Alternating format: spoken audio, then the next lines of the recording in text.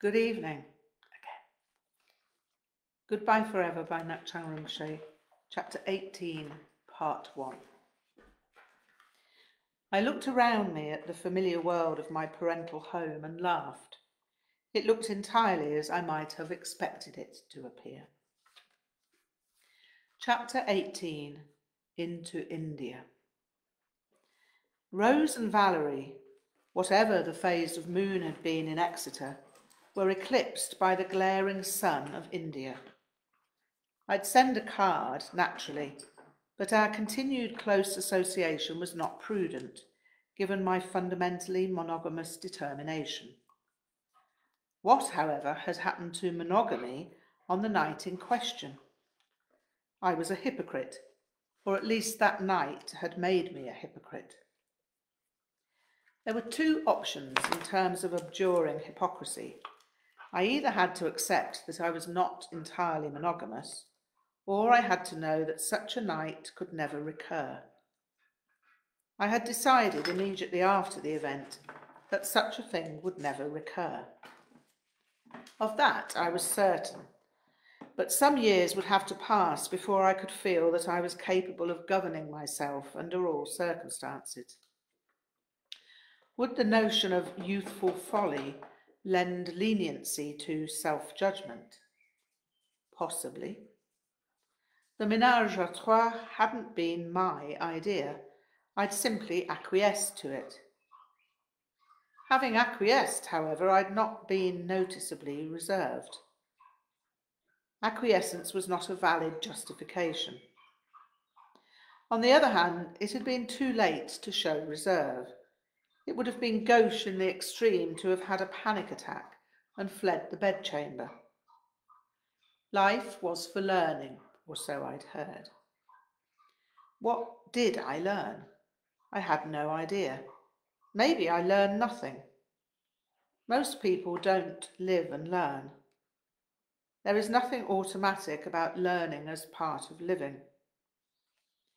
Learning is possible, certainly, but one has to gain an understanding sufficiently cogent as to preclude further folly.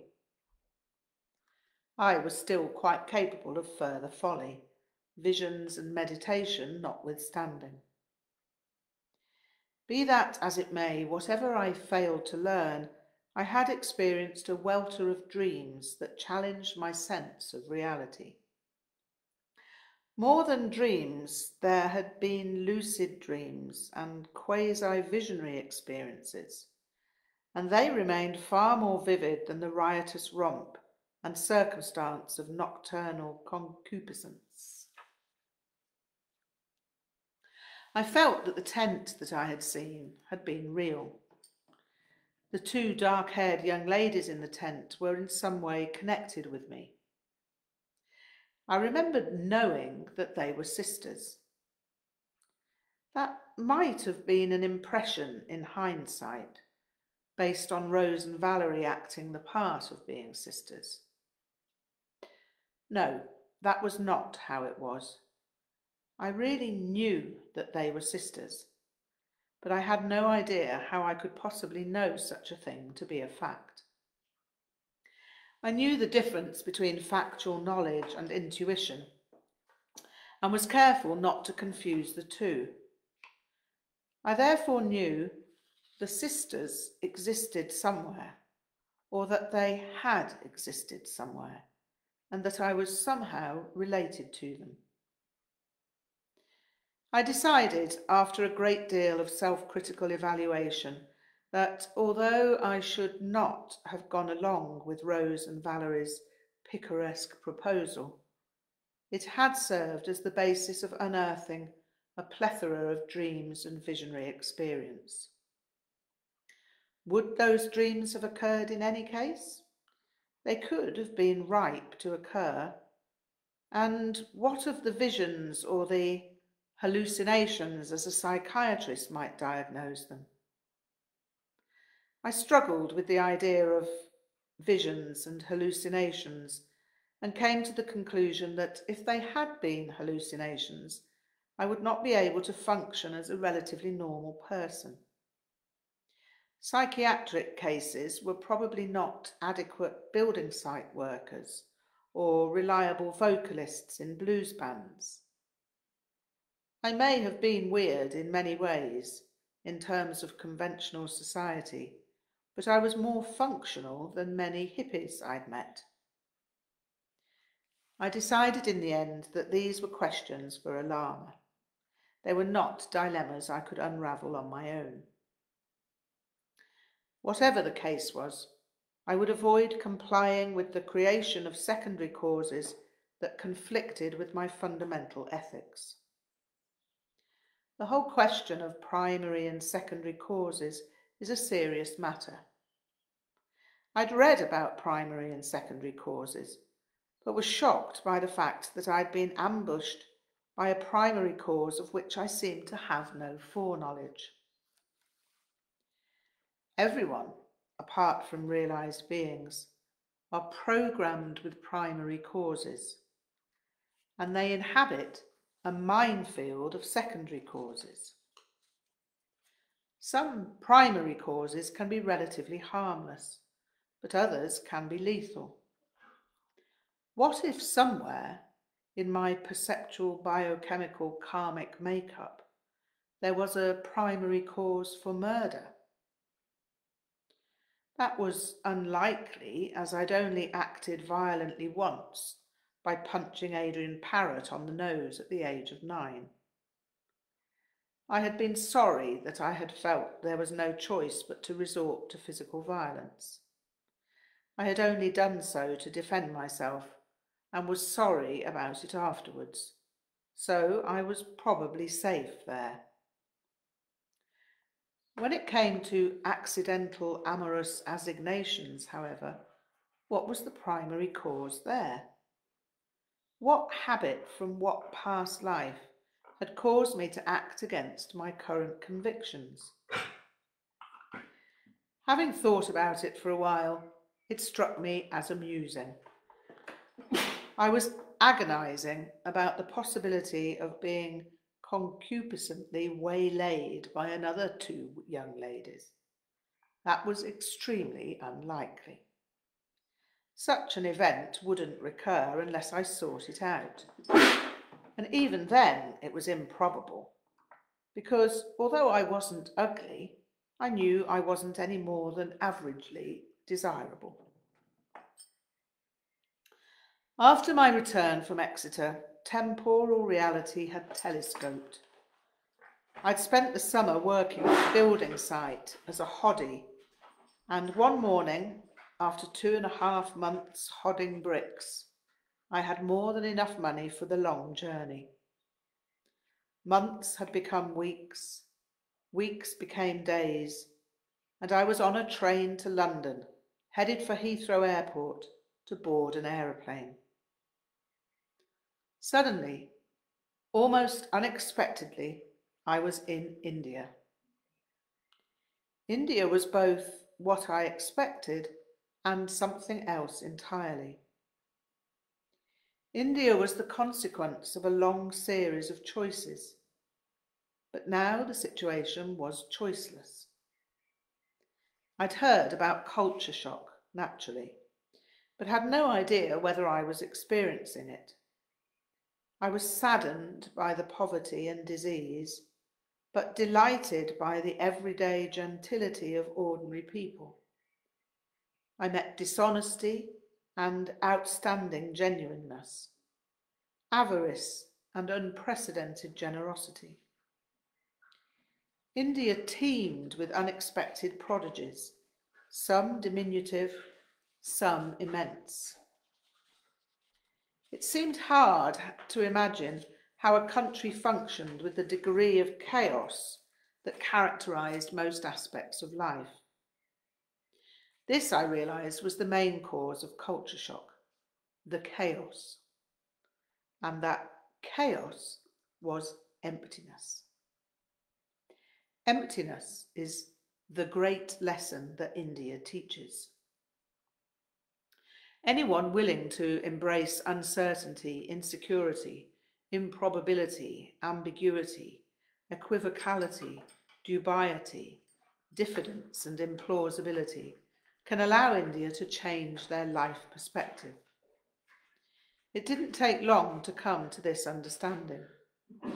All I had to do was to observe people living their everyday lives without the degree of certainty that I took as normal. I could see that it was entirely possible to entertain ever-decreasing levels of security. The customary need for security was conditioned by society. It wasn't hardwired. Therefore, one could acclimatise to insecurity just as one acclimatised to heat. Improbability edged its way to becoming a cause of delight rather than a cause of anxiety. Anxiety could dwindle, if one allowed it, into disquiet, uneasiness, vague apprehension, and finally into a relaxed inquisitiveness. That process could take months, but I managed to leave culture shock behind after a day or two by employing the good old-fashioned pull yourself together and stop being a wimp method. I booked my ticket at Old Delhi railway station, and having 6 hours to occupy, I went to visit the Red Fort. The Red Fort was the residence of the emperors of the Mughal dynasty for 200 years, until 1857. It houses a number of highly interesting museums and an arcade with 3 extensive Tibetan antique shops. I entered each of them and boggled. Here were things I'd seen in museums in Britain and in old photographs of Tibet. I had limited finances and duly had items put aside for my return to Britain, leaving myself lighter of hard-earned resources. Money was to be sent out to me in the form of British postal orders from the sale of my musical equipment, a Marshall bass amplifier, PA system, and sundry instruments. I would survive, but I wished I had more resources for the wonderful Vajrayana appurtenances I had seen. Some things, after which I had lusted, were non-essential, and so I told myself that avaricious obsession was not a healthy state of mind for a Buddhist. I decided that I was extremely lucky to have found what I found, and was soon most content with what I had acquired for future practice. The overnight train from Old Delhi station took me to Pathankot. I'd been advised that second-class air-conditioned 2-tier was superior to first class. The air conditioning was simply a fan, but it worked well enough. Hot and humid. I'd expected that, but not the oppressive, omnivorous, omnipresent intensity it could reach. It cooled, however, as the ramshackle bus to Upper Dharamsala ascended higher into the ameliorative coniferous green of the Himalayan foothills. I'd not expected the brown sky of the plains, and to my relief the sky gradually became an understandable blue. Mote by mote, the dust of the lower altitudes disappeared as the foothills of Himachal Pradesh drew closer. On reaching Upper Dharamsala, I took another bus of further decrepitude, 1,000 feet higher, to McLeod Ganj. That was my destination. I'd escaped the heat and dust. I was relieved to alight from the bus in the mist or cloud, whichever it was. To my great joy, I was met by Yeshe Khandro, the wife of Amji Pema Dorje. I had corresponded with her as a pen friend, and she took me to Amala Norga's house where I was to reside, for an extremely low rent that included breakfast. Amala Norga was Yeshe Khandro's aunt, and she was also the Chung lady, one of the Tibetan barley beer brewers of the village. She proved to be an entirely dear, late middle-aged lady with a wonderful laugh and a lovely voice. She sang mantra most of the time. Om Mani Padme Hum. Om Mani Padme Hum. The awareness spell of Chenrezig.